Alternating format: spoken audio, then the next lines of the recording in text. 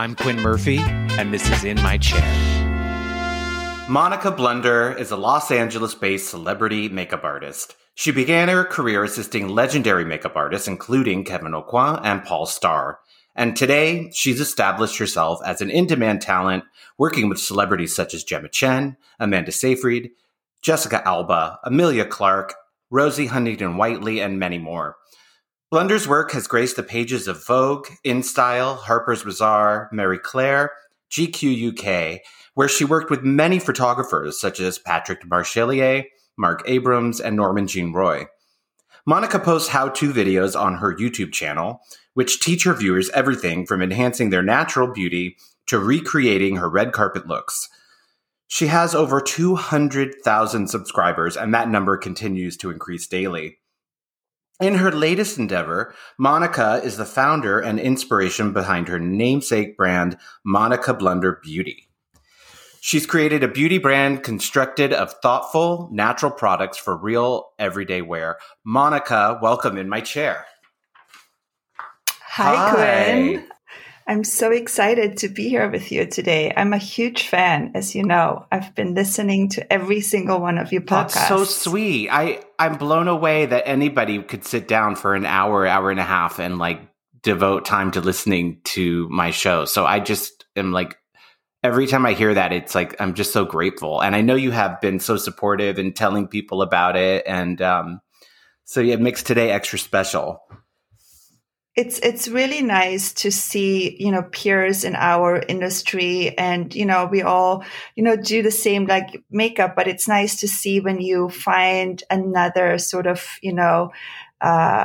endeavor. And it's really nice to see you reaching out to do something different. Thanks. I mean, I feel like our industry is pretty lonely in some ways. We don't go to an office, thank God, every day. And most of us, that's why we do what we do partly. But it's really just your relationship with your agent, and then your clients. And then you happen to be around various gypsies of hair and stylists, but we don't really get to talk to each other that much. Even if we share clients together, they're either with you or with me. And it's it's nice to hear about other people in the industry, I think. It's really nice to hear everyone's story, and especially everyone who you have had on so far. It's so nice. I know everyone, and it's nice to get a little bit deeper and really get to know them. So, Monica, you grew up in Austria. Is that correct? Yeah, I grew up in Austria. And I lived there till I was about 23. And then I moved to Los Angeles. When you grew up in Austria, it was a totally different in every way from your life right now. I mean, it's in Europe, it's kind of all one culture, right? Yeah, I grew up in a very sort of small town in Austria in a ski region, close to Kitzbühel. So my upbringing was, when I just look back, it was really safe and clean and simple. And, being surrounded by, just beauty all the time, just natural beauty. And I'm really grateful for that time in my life that I was able to. Was there anyone who wasn't white? That's a very good question. I grew up around a lot of white people. Yes. So when you came to America, that must have been one of the first differences that you noticed. Definitely. Yeah, definitely. And also, before I came to America too, but definitely, I'm married to an Asian man, so I definitely went the other direction. Embraced it. So when you came to the United States, you were around 23 years old? I was around 23, correct. And what made you decide to pack up and come to, was it LA where you landed? Okay. Yes. So before I came to LA from Austria, I actually ended up going to Germany to go to makeup school. So before I did that, I went for 1 year to Frankfurt. And, after I finished high school, I really wanted to get into the beauty business. My brother, who is older than me, was at that time working in Munich as a camera assistant for a big film company. And I would go, when I was a teenager, I would always go and visit him on set and take the train from Austria. It's only like an hour away, Munich. I would go there and just visit him. And I would get I was really drawn to the makeup department. And then I told my parents, I'm like, I really want to go to this makeup school. And, but you have to think about where I'm from. Like makeup was not something people would do. Could you even buy makeup in your town? I mean, at the drugstores, right. But I loved it. And when I told my dad, he was like, that's not a real job. And, he wanted me to do something different, obviously. And then I really convinced him and it was expensive at that time going to that school. It was a private school and my parents, they were like, that's something out of our price range. I don't know if we can do this. So what I did, I ended up actually writing a letter to the Austrian government. And I wish to this day, Quinn, that I would still have the letter because I think it was like a 10-page letter. And I was just telling them, that's what I want to do. And there's no schooling in Austria. And can you guys help me? And a couple of months later, they wrote back and they paid for half of the school. And my dad matched it. And that was my first experience, leaving that tiny, small little town where I'm from in Austria and, going to Frankfurt, a big city and, having to work on the side to make money for my living. And it was an amazing experience, just like getting out of my bubble, out of that comfort. How did you even know what that, besides visiting your brother on set, how did you even know there was a makeup profession or career? What was your idea of makeup and fashion at that point?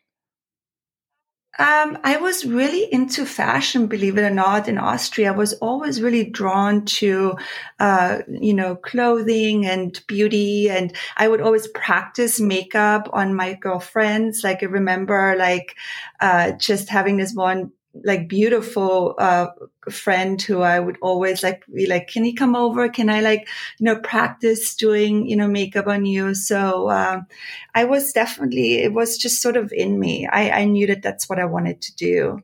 So, did you do well in school? I did not like school at all. I didn't like school and I couldn't wait to be done. And I finished high school, but I didn't go to college. I think so many people in our industry used makeup or art as a way to kind of cope with not loving traditional learning.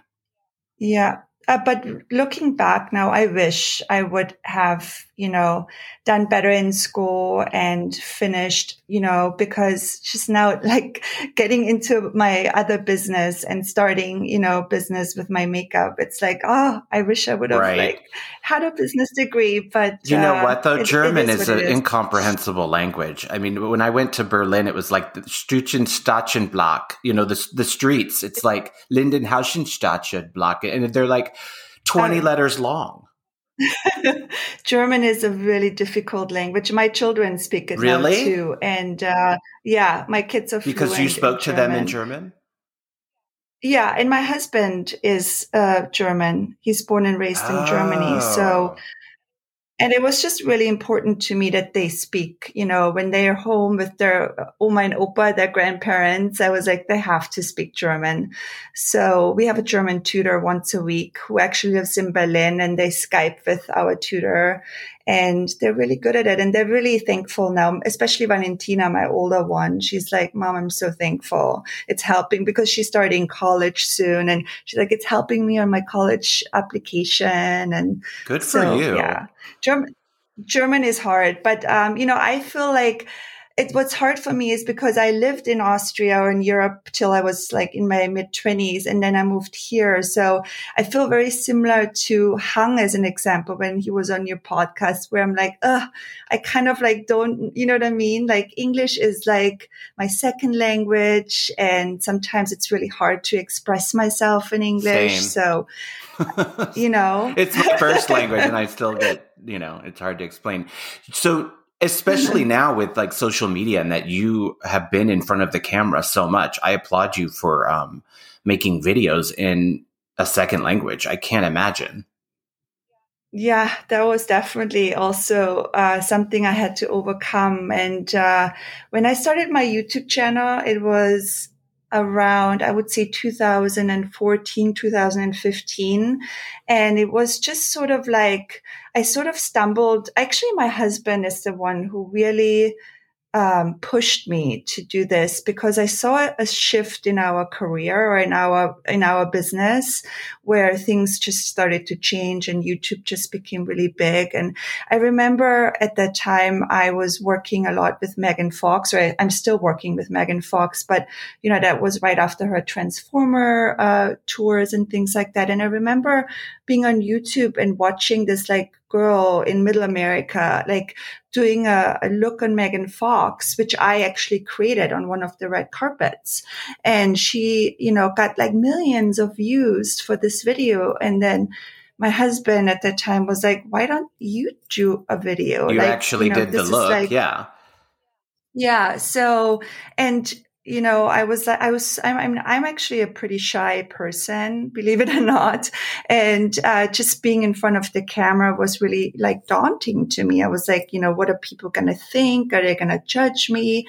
And, it was actually, I learned so much just like opening it up and just doing it, And I'm really thankful that I started my YouTube career because, just like what I love about it is just teaching, it's different than you and I going on set and doing someone's makeup or doing like a celebrity. What I love about YouTube is that it's really a community and, you teaching and I like what I get out of it. Like when I get comments and people from all over the world writing in and thanking me, I get a kick out of it. You were smart to do that because COVID is actually everyone who was thinking, oh, I got to get around to doing, some more social media, which was already on a lot of people's mind, including myself, about the podcast. You had already, had 6 years of a successful channel. Yeah, it was definitely great to have that in COVID, just to have another outlet. Are you able to make money from doing YouTube channels? I think what the way how I would describe it is that I got really great opportunities of getting, paid content or, getting to do videos for other companies who then pay for you to mention their products. Right. And, just getting that kind of, yeah. But, for me, it's like building, a name, sake out of it. And also like, I knew that at one point I want to, create my own brand or my own product. And, it was a great way of, establishing my name. So before you established your name, I agree that it's just a great platform and that you're in control of it. It's a great platform. So when you got to LA and you had done your makeup, course or school, how did you know where to start? What did you do? So when I came to LA, first of all, the reason why I came to LA was because my brother then moved to LA before me because he's actually a director, and he was working in Los Angeles, and he was married at that time, and actually his wife passed away, and they just had a small child, which was 1 year at this time, my nephew Morgan. And when she passed, he asked me if I could come and help him for a little bit. And I just finished my school, and I was sort of like, in the middle of like, I don't know where I'm going to live, what I'm going to do. So I decided to come and help him for a year and just sort of like help him, So the impetus of it was Morgan. Actually coming to help your brother, not to be a celebrity makeup artist in LA. Absolutely. I had no idea that I'm going to actually end up living here and start my career in Los Angeles. That was all later. But, because he was a director and he was actually really successful. He worked for an amazing company at that time called Propaganda, who, they had the hottest directors there at the time, like Spike Jonze started there, and David Fincher. And so he was doing like really cool music videos at that time. And he worked a lot he loved working with Paul Starr, which was I think in the 90s in Los Angeles, one of like the biggest makeup he had artists. a big career. And yeah, he had a big career, and my brother loved working with him. And he asked him at that time if I could help and assist him sometimes. So that was sort of like my in with that world. You knew you didn't want to do film or TV. I actually did one movie. That's all you need. I started working, I did one movie with Madeleine Stowe. I remember I was working on an editorial shoot with Madeleine Stowe that was also in the early mid 90s, and she really liked the way how I did her makeup. She liked that, she loved how natural I made her look, and then she asked me to come in a movie with her, and that was my first movie experience. And I was away for like 5 or 6 months. And after that, I was like, it's just not for me. I hated being on set for like 15 hours every day and just doing the same makeup every day, like the continuity of it. It was just not. Yeah. That is just like, if you weren't good in school, continuity is probably not your strong suit, speaking for myself. It wasn't. Exactly. I was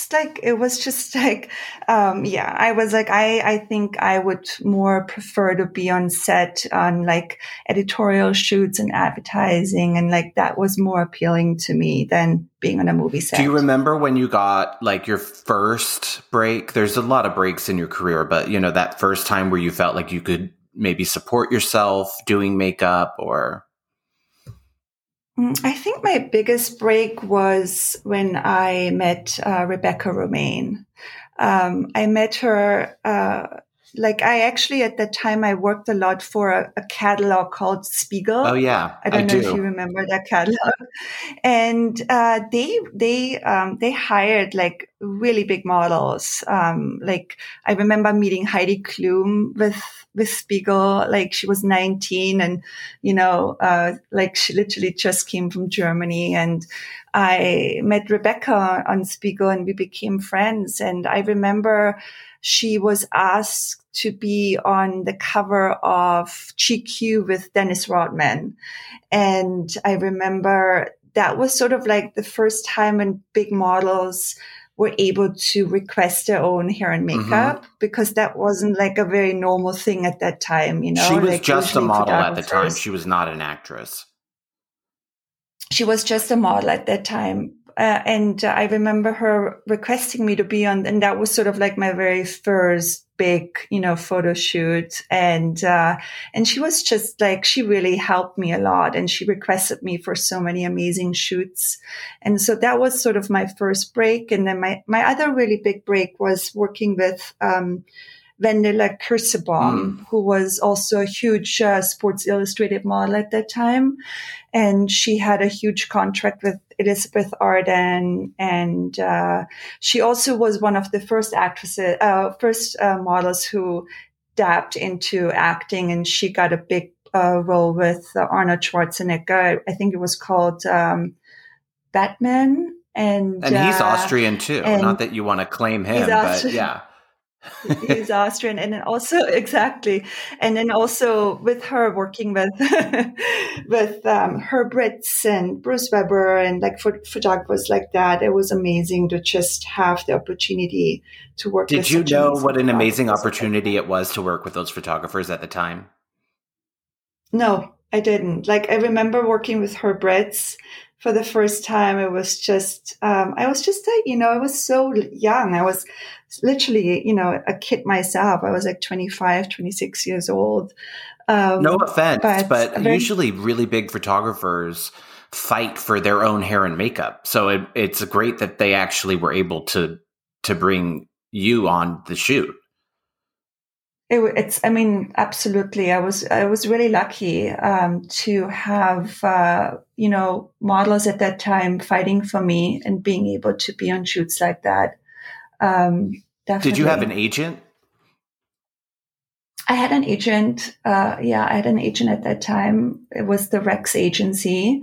And what size was the industry? Like now, everyone's a makeup artist. Like it's never been a bigger industry, I don't think, between social media and then actually people working. But at that time in LA, it must have been much smaller in terms of like the community. Yeah, it was so small. It was so different. And I think that you really had to, you had to like sort of like climb the ladder, I always call it. Like, you had to really be, learning, like assisting and doing editorial work. And I think nowadays it's so different, the industry now than back then. What kind of editorial work were they doing in LA? Because now they do a lot of it. But were they always doing shoots like in Malibu and things like that?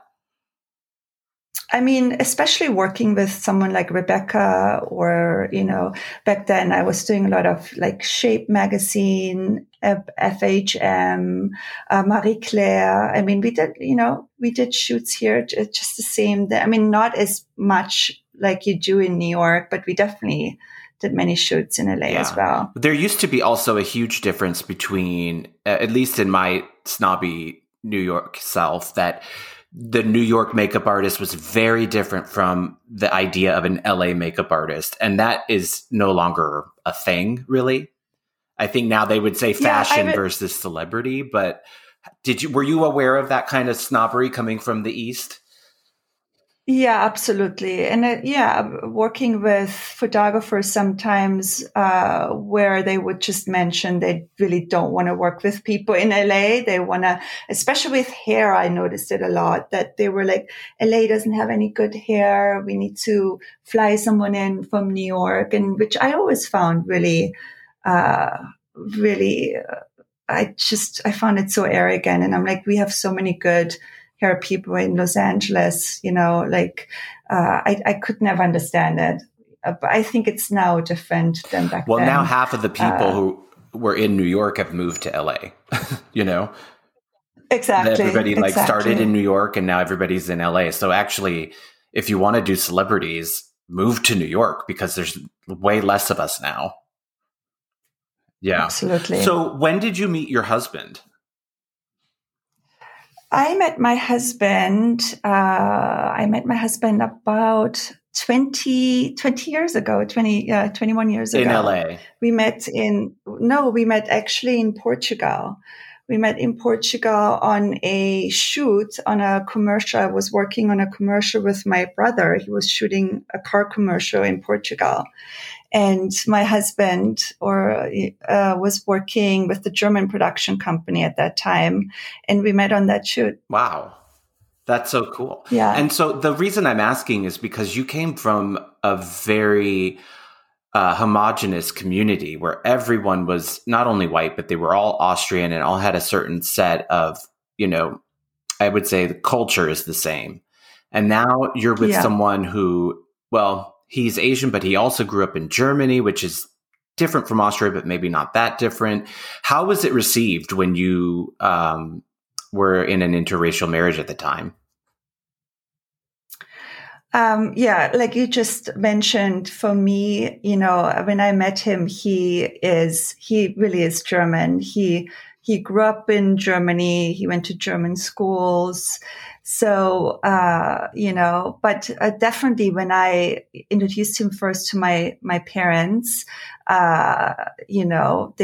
obviously they're from a different generation, and it was just like, okay, that was not expected at first, and it took a while, but after they got to know him and got to meet him and realized what an amazing human being he is, they fell in love with him as well. So, but what I really, like when I really started to notice, racism a little bit in it was when I had my children. Really? That's when it really sort of like, I never really noticed it when, us being together as a couple, more when my kids were born. Can you tell me a little bit about that?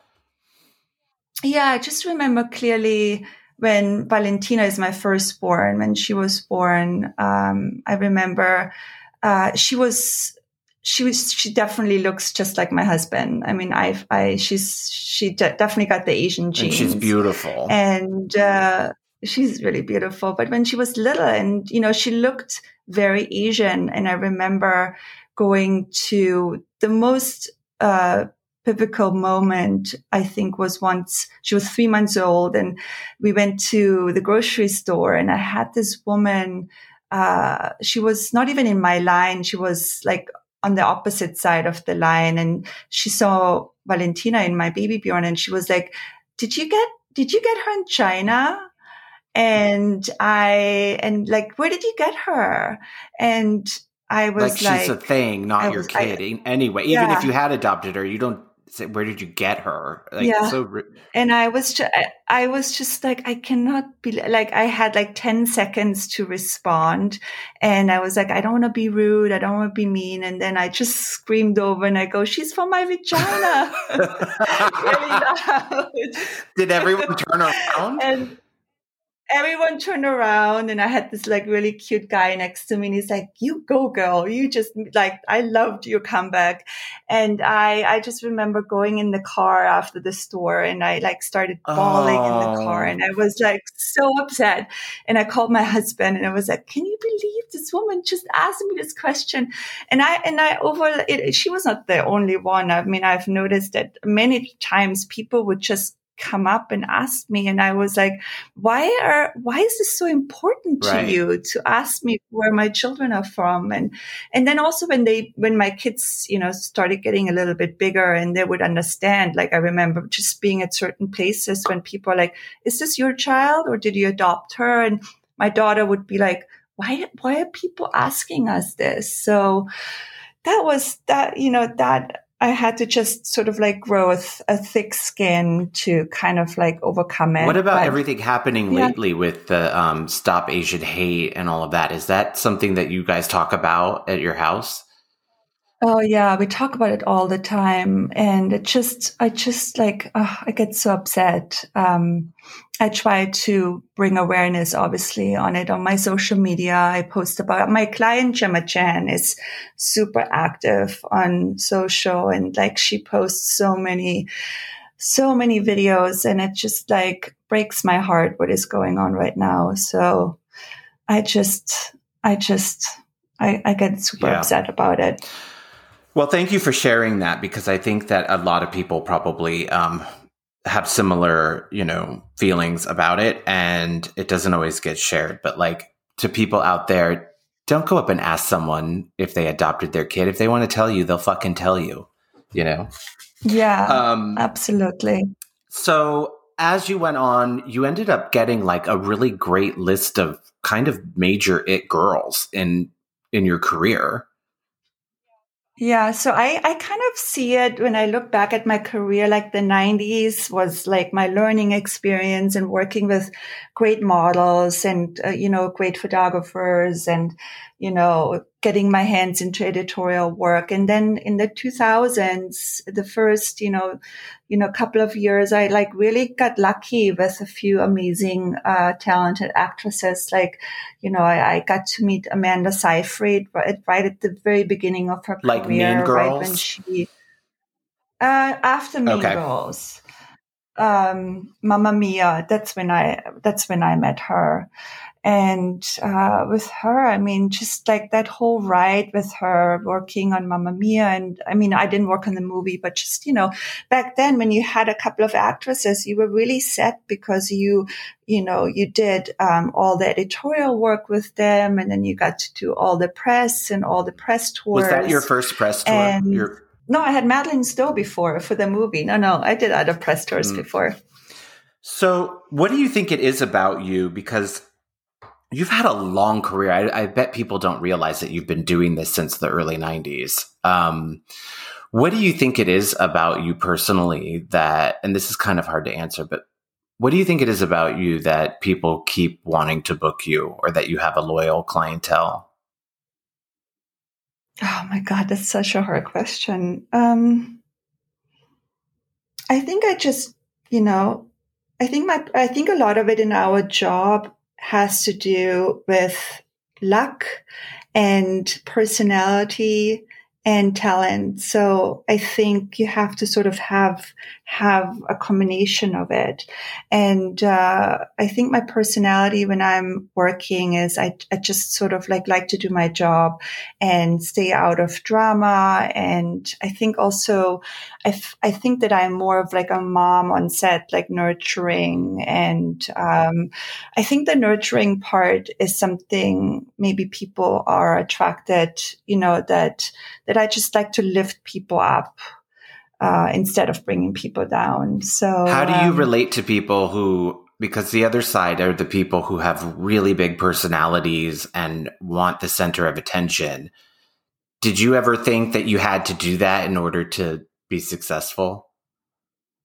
I don't think so. I just let those people have their moments and let them shine. But for me, I like to stay sort of away from it, I hate drama and I hate conflict, and I just sort of step away from it.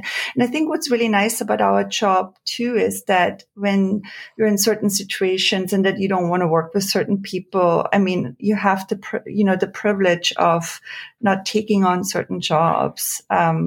We don't have an 8 to 5 job where we have to be around the same people all the time, which makes it really unique that we get to work with so many different people. But you're such an affable person. Like would never meet someone and be like, oh, Monica, like, gosh, I've got to, be around her. You're just always the same. The other thing that I know about you is that you're freelance and your husband is freelance. That's great because you're both artists. There must be something that you guys both understand about each other. How was that during COVID to both be artists? Definitely at the beginning, it was super scary because obviously we're both, freelance, and we don't have a steady income. But for me personally, it was, really nice to have some time to work on my new project, Monica Blunder Beauty, and really have some time to reflect on being with my family and having the time that I really haven't had before. I wanted to ask you about your new endeavor. You started an amazing line of foundations. Yeah. What made you want to take on that huge project of putting out your own line of cosmetics? Oh gosh, it's always been a dream of mine to have my own product for many, many years. And it finally came all together. I mean, it was definitely a labor of love, and I wanted to definitely start with a complexion product. That was my dream to do that first. When did you really start? When did you really start the makeup process of creating the brand? I would say about 2 years ago. That's when I started. And that's when I had an idea of what I want to come out with. And that's when I met my partner, Sandy, who is my partner in this endeavor. And we both started Monica Blunder Beauty. How did you know where to start even? Oh my gosh. Yeah, it is. I mean, I really try to just learn as much as I can and, meet with people who have done a makeup line and ask them questions and, find out who the best labs are and just trying to get as much information as I can. And, when I started, 2 years ago, I knew that I wanted to do a complexion product first. Why? Because I love I love creating someone's skin. That's sort of like my most favorite part of doing makeup. I love like natural looking skin, and I love when you can still see someone's skin. And I think it has to do with, again, my upbringing in Europe and the women who I was surrounded by in Austria, in Germany. Just like we have a different sort of way of doing makeup. And I find European women to be more simple. With foundation, for sure. And in general, like I remember, like my mom would always just put a little concealer underneath her eyes. Sometimes not even wear mascara, but she would put on like a red lip. And she was, gorgeous, and it looked beautiful. And I find what I noticed here is that everything is just very done, so, especially in the last 5 years with Instagram and everything taking over. Absolutely. But I think in general, I think it's a different sort of aesthetic. And you think there's a woman in America that wants that other aesthetic? So I learned a lot from working. I worked with Clé de Peau quite a lot, and they would always send me to department stores, and I would like spend a day at Saks, Neiman Marcus, Bloomingdale's, and just spending the whole day with I call it everyday woman. And just learning from her what she really wants. And it's usually like 5 minutes, easygoing makeup, something that performs well and just gives them a nice sort of like natural, look. Right. So why did you decide to come out with the formula in the way that you did? It's not necessarily a liquid like in a pump, but it's got a specific kind of texture to it. Yeah, it's very balmy and very creamy. I like the idea, like the way how I do makeup. I always have sort of like sometimes not even used foundation. I would use concealers, just sort of like underneath the eyes and in the T-zone, and then buff it all over, like to sheer it out if I need more coverage.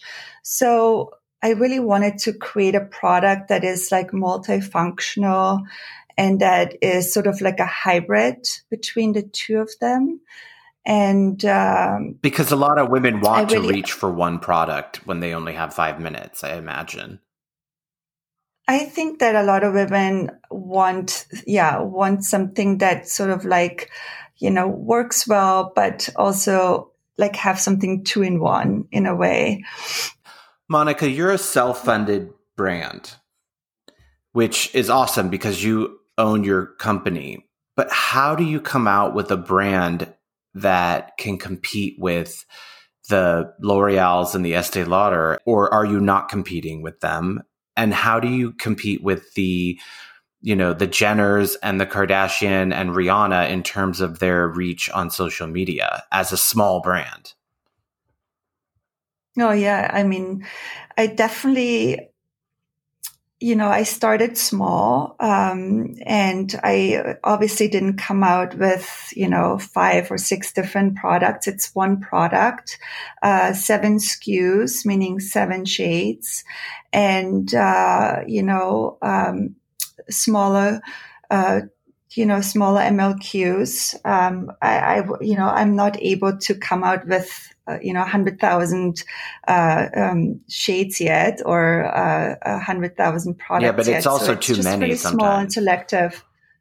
Yeah, definitely. I think what I would like to create with my brand is just something very curated and things that I know that I've used with me for all these years on my jobs that I know that worked.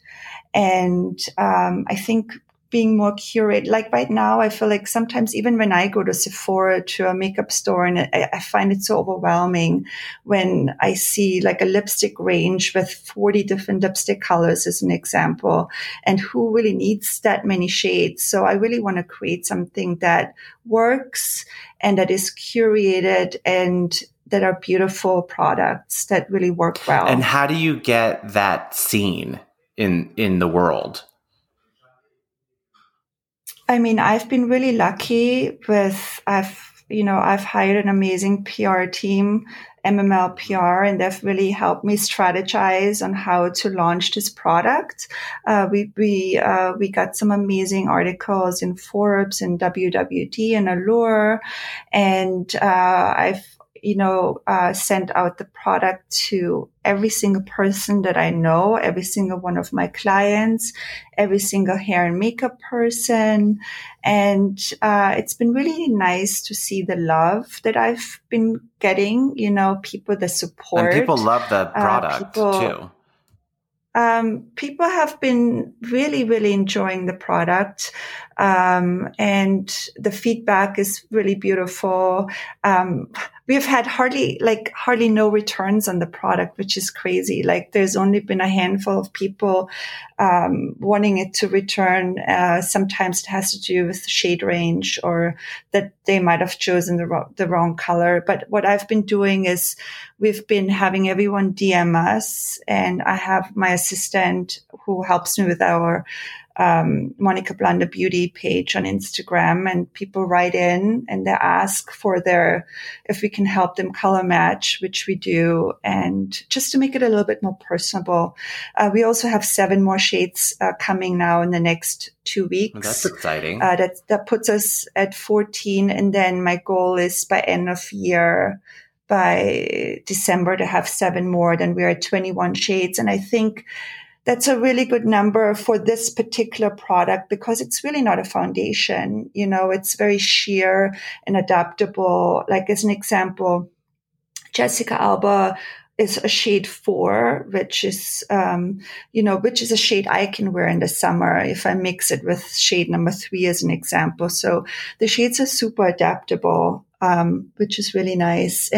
And just to talk about, a Dior or a Chanel, which obviously I can compete with, to come out with 50 colors, it's just not possible at this point. But it's too expensive. Are you even thinking about other brands? Do you feel like you have to be competition?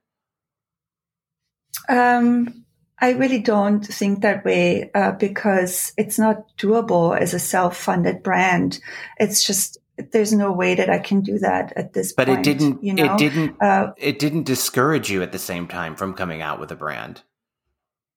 No, I didn't. It didn't, because I wanted to start it slow and I wanted to just build it, in a slow way. Is that the same in your career? Do you spend time thinking about other people's career or compare yourself to people in our industry? I really try not to compare myself with anyone. And I just think that I don't want to. I want to do it my own way because it's just too overwhelming to compare yourself. It's also, very, it's just daunting to compare yourself. I want to do it my own way. It's definitely the way to go. What would you say to people who are thinking about starting a brand? What is the most important thing that they should focus on? It depends on if you're starting on your own with no funding, and I would recommend to start obviously slow and have one hero product and, really focus on that particular product and then, add to that product later on, but really come out with your hero product. And I think in my case, Blanda Cover will be my hero product, even if I come out with other products from now on. I mean, even other brands like Bobbi Brown and NARS all started with lipsticks, You have to start somewhere. Bobbi Brown started with one lipstick in her garage. Exactly. Monica, this is a question I ask everyone, but if you could go back in time and meet yourself somewhere, where would it be and what would you say? I think it would be around the time when I moved to America and I was like so sort of like naive and didn't really hardly speak the language yet. And it was like so overwhelming to come here with literally nothing. And having to learn, my way in a big city. I would just tell myself that everything is going to be okay. Do you have time to play a quick game? Yeah, I would love to. The game is all over the place because at this point, coming up with games is like, I don't know how much I have left in me. So it's a little of this and a little of that. But they are so fun and I love it. What ubiquitous French pastry actually originated in Austria? A French pastry in Austria. People think it's French, but it actually originated in Austria. And I don't know. It's not a croissant. Ding, ding, ding. Yes, it is. Really? Yeah. And it's a funny story that croissant was actually made as a kind of reminder or tribute to the Ottoman Empire, which has that crescent moon in the flag. And Austria used to be a part of the Ottoman Empire. You learn a lot when you prep for these games. What is the name of the Italian dish that closely resembles Wiener Schnitzel? Oh, yes. It's oh my God, what is it called? Milanese. Yes. Ding, Milanese. Ding, ding. Milanese. Exactly. The Wiener Schnitzel is my favorite food, I have to say. Wiener Schnitzel is amazing. It's so good. It's one of my favorite things and so hard to make because you have to really have the right meat for it and it has to be pounded the right way and fried the right way, have the right breadcrumbs. Same. It's so good though. What is the name of the world famous chocolate dessert created at a hotel in Vienna? Sacher. Yes. Good. I actually stayed at that hotel and they have the cafe that serves the dessert. And when you sleep there, they give it to you every night when you come back to your room. And it's heaven. Amazing, right? I know. I love that hotel too. It's so what beautiful. Is it called? Did you go there for a press It's the same name. Sacher Hotel. Hotel Sacher. Yeah.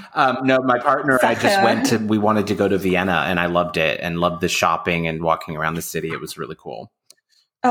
Vienna is like, I'm trying to talk my daughter she wants to go to Berlin to college. And I'm like, please go to Vienna. It's such a beautiful city. And you get in a little less super trouble. Artsy. Berlin is like a whole other story, honey. It is, yeah. Once a year, the blank takes place in Vienna to raise money for HIV and AIDS. The Viennese ball, the Viennese ball. Yeah, I said the life ball. The life ball, yeah. I've never gone. I've been wanting to go for so many years. Same. True or false? Men in Austria pee sitting down.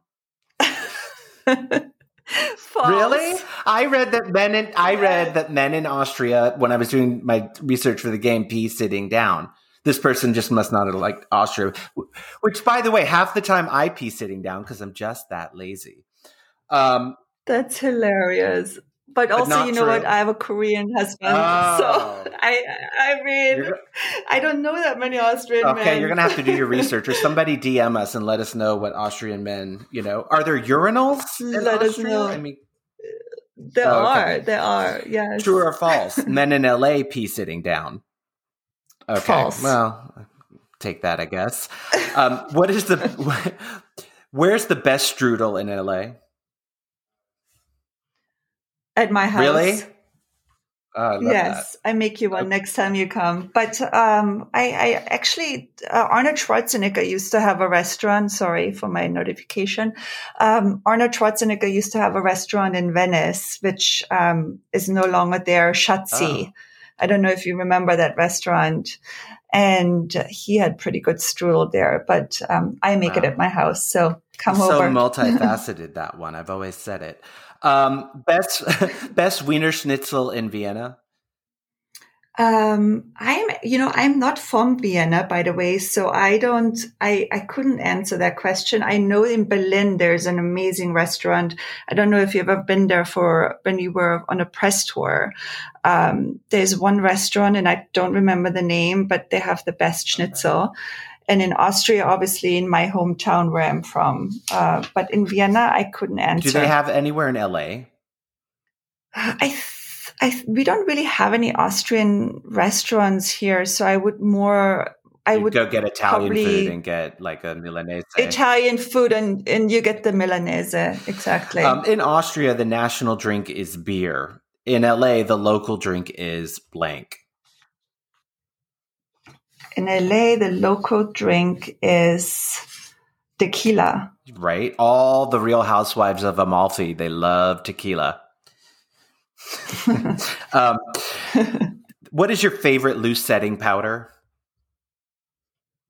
My favorite loose setting powder, Laura Mercier. Oh, classic. Goodie, oldie but goodie. Her medium to dark is my favorite for darker skin tone. Yes. It's like the best color I've found. Favorite cream blush? Favorite cream blush. Right now, I'm really into this new brand called Tower 28. Tower 28. Yes. Yeah. They make a gorgeous cream blush. I also like Jessica Alba's cream blush is really beautiful. Stila has a really nice one. It's an oldie but goodie as well. I have one right now by Milk. Oh. It's a more jelly texture. Mm-hmm. That one is really nice. Well, I said cream. I don't want jellies, okay? Okay, but I have a cream blush coming in the summer, which is going to be I can't wait. I love cream blush. And actually, almost every makeup artist does, and I don't think enough women, what did you call them? Everyday women know about it. Everyday women. I feel like it's intimidating. What I've found with the everyday woman is that she finds it intimidating, and it really isn't. It's the least intimidating. It's such a gorgeous finish. What is your favorite bronzer? My favorite bronzer, I would say Chanel. Do you know the Chanel bronzer in the big gel? The cream one? No, it's cream. It's called Soleil Tendre Chanel. I do know it, and I think it's hard to find. It's always sold out. It's hard to find too. It's always sold out, and it's such a beautiful product as well. Yeah, I love it. What is your least favorite makeup that you're asked to do?